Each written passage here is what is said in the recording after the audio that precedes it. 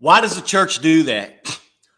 Oftentimes the church does things and we may look, especially if we haven't grown up in church, but even sometimes if we have, we may look at what the church is doing and we go, why? Why do they do that? And there's two things in particular that we do in the church that maybe we've asked that question about. Last week we covered one of them when we talked about baptism. And today we're talking about communion, where we pass around this little cup and this little piece of bread, and we take the bread and we drink the cup. Why do we do that? What's the purpose of doing all of this? Well, that thing is called a couple of different things, a few different things throughout history. Oftentimes, probably the most common, at least in our tradition, is communion. We call it communion, where we get together and we take the cup and we take the bread. Sometimes it's referred to as the Lord's Supper. Paul referred to it as that in the book of Corinthians. Some traditions refer to it as the Eucharist. Eucharist actually comes from a Greek word meaning giving thanks. And it comes from when Jesus was getting ready to offer the first communion or the first Lord's Supper, or we oftentimes call it the Last Supper. And he said, it said he gave thanks and he broke it and said. That's where we get the term the Eucharist for communion. None of those are right or wrong. There's not one of those that's better than the other. It's just different terms that are used to describe the same thing. Now, some traditions do this once a year, some twice a year, some 4 or 5 times a year. Some do it randomly throughout the year. In our tradition, we do it every week. We just feel, again, it's not wrong to do it once a year or twice a year, but we do feel that the New Testament precedent was set, that they did it oftentimes even more than once a week. But every time they got together, they would oftentimes take communion as a remembrance. And we're going to dig into that here in a minute, because that's what it is. It's a remembrance of what Jesus did for us on the cross. Notice that in the New Testament, nowhere does Jesus ever ask us to remember his birth. He never asked us to remember his birth. But he was very intentional about asking us to remember his death. A matter of fact, he set aside this very practice, communion, Lord's Supper, Eucharist, whatever you want to call it. He developed this for the specific purpose of remembering his death, his sacrifice that he made for us on the cross. In Acts chapter 2, verse 42, we have kind of a short summary there of what the early church was all about. And it says that they devoted themselves to the apostles' teaching and to fellowship, to the breaking of bread and to prayer. Now notice what it says there. There's 4 things that it says the early church devoted themselves to. First of all was the apostles' teaching. The teachings that they were carrying on that came from Jesus, what we now get in the Bible, in the New Testament it's specifically, we get those teachings of the apostles. And to the fellowship, they were devoted to each other. We've talked about that. We spent the majority of last year talking about being devoted and committed to each other as brothers and sisters in Christ and what all that means. And the 4th one that he mentions there is prayer. We've talked about a little bit about that earlier this year as we are having a year focused on moving forward in faith. Prayer was one of those things that if we're going to move forward in faith, we've got to be consistent in our prayer. That's the way we talk to God. But notice number 3 there. Right along with the apostles' teaching, with the fellowship, and with prayer, it is the breaking of bread. It wasn't just something they did from time to time. It's not just something that they got together and go, oh, this might be a good idea. It says they were devoted to it. They were devoted to the breaking of bread. They were devoted to communion, to the Lord's Supper. Why? Because it continuously brought their attention to the central fact of the Christian faith, and that's the death, burial, and resurrection of Jesus. Now, when we talk about communion, there's probably one scripture that stands maybe head and shoulders above every other when it gives us insight into what communion is all about. And I think that passage of scripture is going to help us understand why we as a church do this. It comes from 1 Corinthians chapter 11, verse 23 through 30, and it says this: "For I received from the Lord what I also passed on to you. The Lord Jesus, on the night he was betrayed, took bread, and when he had given thanks, he broke it and said, 'This is my body, which is for you. Do this in remembrance of me.' In the same way, after he took the cup, saying, in the same way, after supper, he took the cup, saying, 'This cup is the new covenant in my blood. Do this whenever you drink it in remembrance of me. For whenever you eat this bread and drink this cup, you proclaim the Lord's death until he comes.'" And he goes on to say, "So then, whoever eats the bread or drinks the cup of the Lord in an unworthy manner will be guilty of sinning against the body and blood of the Lord. Everyone ought to examine themselves before they eat of the bread and drink from the cup. For those who eat and drink without discerning the body of Christ eat and drink judgment on themselves. That is why many among you are weak and sick, and a number of you have fallen asleep." Now, let me just tell you, there is a whole lot in that passage of scripture. There's a whole lot that we could dig into. We could probably do a whole sermon series just on this passage. But I do want to dig into this, and we're going to primarily, the rest of the message, we're going to spend right here with this passage, digging in to these verses. Because I believe as we look at these verses and specific parts of this passage, we could get a better understanding of what communion is all about, why we do it as a church. I think we will find the importance, the significance, understand that it is more than just a practice. It is more than just a ritual. It is more than just a tradition of the church. But it has, so much more meaning in that. Now, to start off, I want to look at those first two verses. Verses 23 and 24. It says, "For I received from the Lord what I also passed on to you. The Lord Jesus, on the night he was betrayed, took bread, and when he had given thanks, he broke it and said, 'This is my body, which is for you. Do this in remembrance of me.'" Now, keep this up there just a minute. Notice what he says there at the end of that. He took the bread and he broke it and he passed it out and he said, "This is my body, which is for you. Do this in remembrance of me." It is a remembrance. It is a memorial of what Jesus was going to do for us on the cross. As I said before, I know some traditions do communion once a year, some twice a year, some every quarter. Some just kind of randomly do it from time to time. We choose to do it every week. I do not think it is a sin not to do it every week. However, I do believe it is better to do it every week because it is a consistent reminder to us of what Jesus did for us.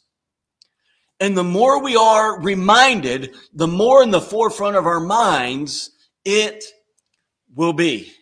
Matter of fact, I heard from somebody one time whose tradition did not do it every week, but he said the more often you do communion, the more likely you are to consistently remember the centrality of the Christian faith, which is the death, burial, and resurrection of Jesus.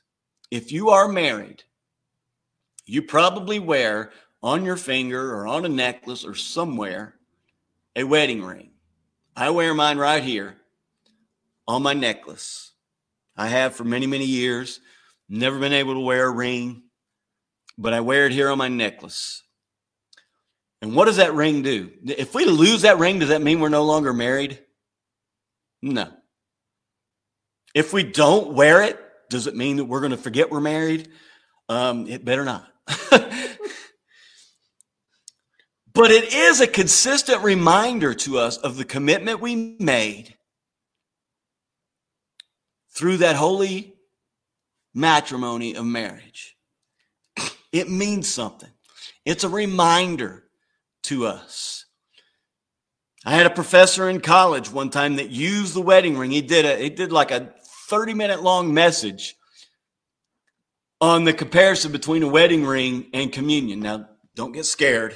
I'm not going to spend 30 minutes on this illustration this morning, but I do believe it's significant that a wedding ring, similar to communion, is a consistent reminder to us. Now, if you don't take communion every week, does that mean you're not Christian? No, it doesn't mean that at all. If you didn't take it at all, would it mean you're not Christian? No, it wouldn't mean that at all. But it is a consistent reminder that you are a follower of Jesus. And it's a consistent reminder of what Jesus did for you on that cross. Sometimes when I take communion, I like to picture myself at the very foot of the cross, and I can look up and I can see the body of Jesus pouring with blood, hanging on that cross. It creates a more intimate, significant meaning for me as I take communion. So remember, first and foremost, this is a remembrance of what Jesus has done for us. Now I want to look at those next two verses. Verses 25 and 26. He says, in the same way, after supper, he took the cup, saying, this cup is the new covenant in my blood. Do this whenever you drink it in remembrance of me. For whenever you eat this bread and drink this cup, you proclaim the Lord's death until he comes. Now, I will tell you that there are three major theological teachings on communion as far as what is taking place there. One is called transubstantiation.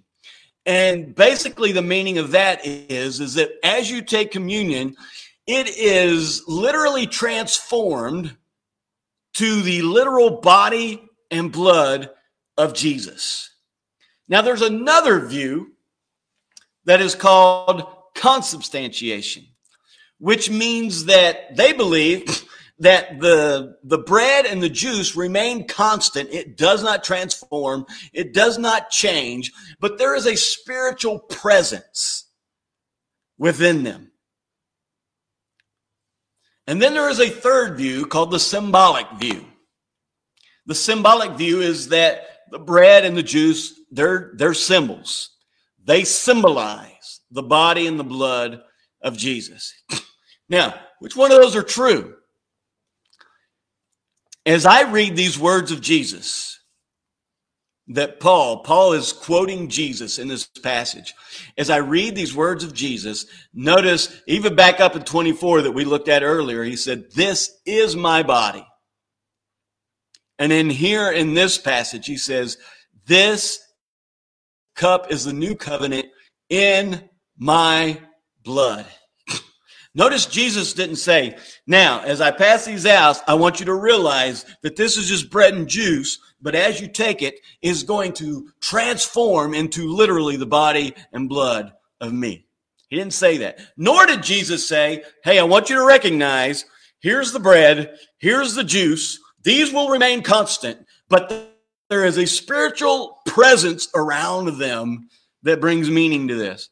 Nor did Jesus say, hey, here's the bread, here's the juice. I want you to understand that these two things symbolize my body and my blood. What did Jesus say? This is my body. This is my blood. Interpret that however you want to. I don't care. I don't care. I just want to take Jesus at his word. If Jesus said, this is my body and this is my blood, that's going to be my attitude as I take communion.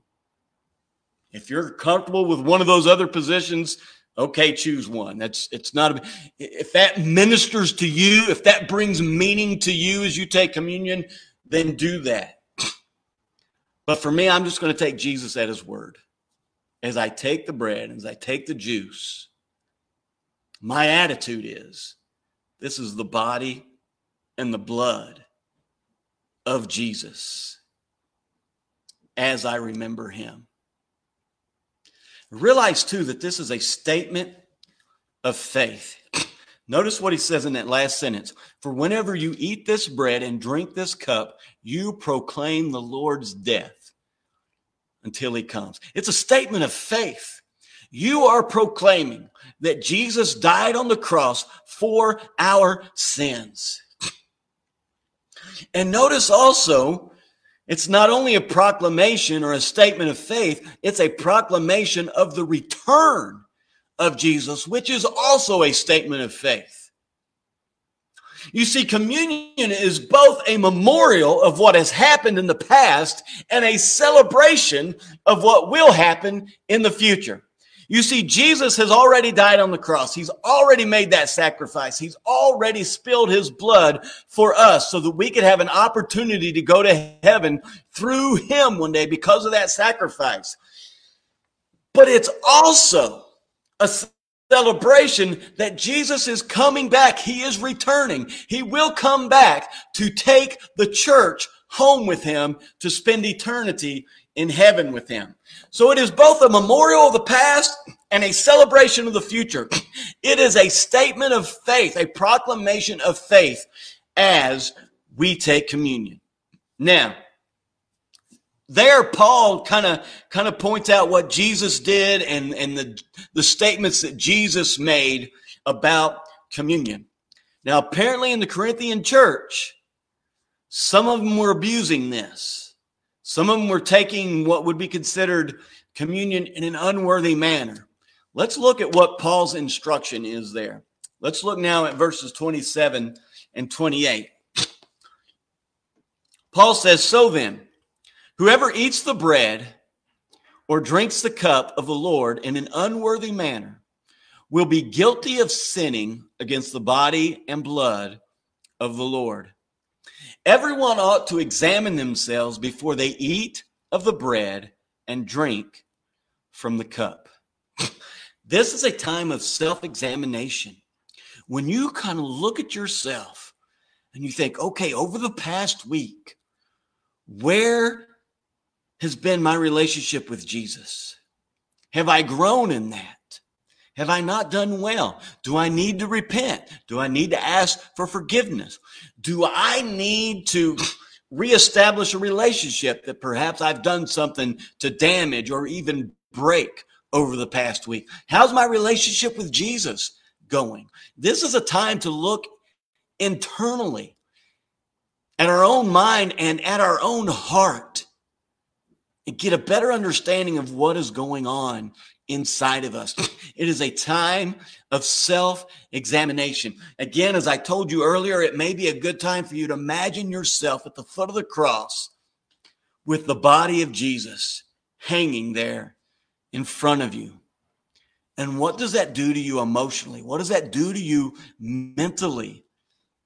As you begin to look at what Jesus did for us and you began to examine your own heart, your own motives. Communion is a perfect time to be able to do that. The unexamined life is not worth living. And here's an excellent time to examine your life and make any adjustments you feel need to be made. Paul goes on to say in verses 29 and 30 in this passage, he says, for those who eat and drink without discerning the body of Christ, eat and drink judgment on themselves. That is why many among you are weak and sick, and a number of you have fallen asleep. Let me just clarify there that oftentimes when the Bible talks about falling asleep, what it's actually talking about there is death. Paul is saying that some that have taken communion in an unworthy manner, that they have become weak, they've become sick, and some have even died because of taking communion in an unworthy manner. Now, I don't share this with you to scare you.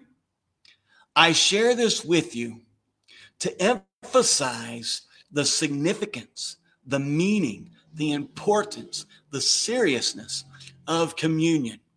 It's not just about a piece of bread and a cup that we fit into our worship service. It has extreme meaning, and it's very serious and important. Doesn't mean it's not a celebration.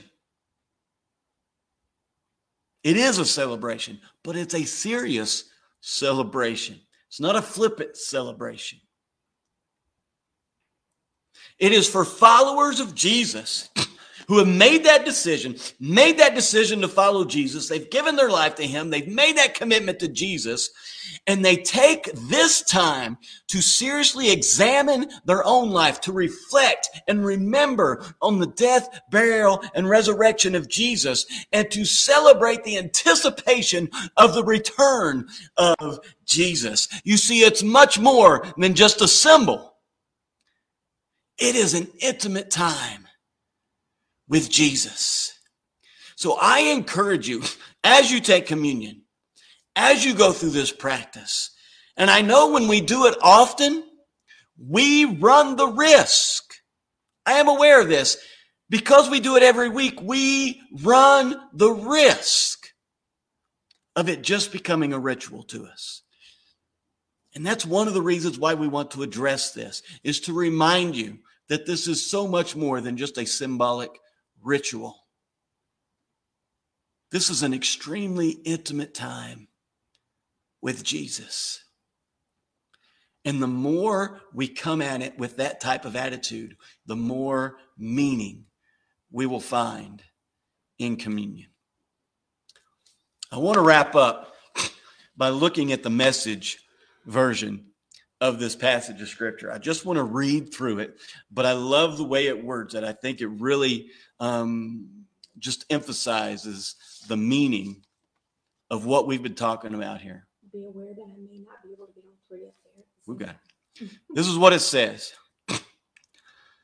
Let me go over with you again exactly what goes on in the Lord's Supper and why it is so centrally important. I received my instructions from the Master himself and passed them on to you.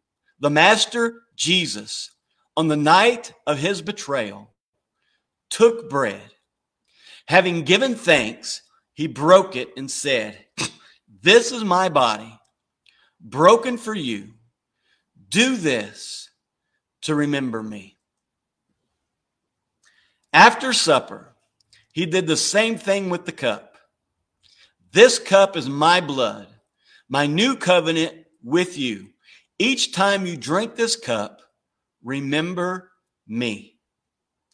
What you must solemnly realize is that every time you eat this bread and every time you drink this cup, you reenact in your words and actions the death of the Master.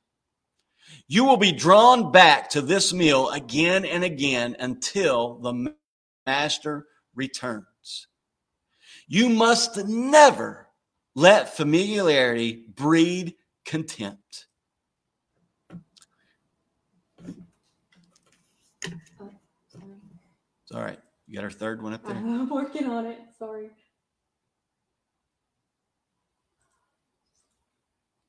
Anyone who eats the bread or drinks the cup of the Master irreverently is like part of the crowd that jeered and spit on him at his death.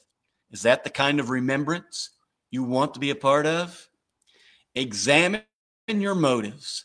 Test your heart.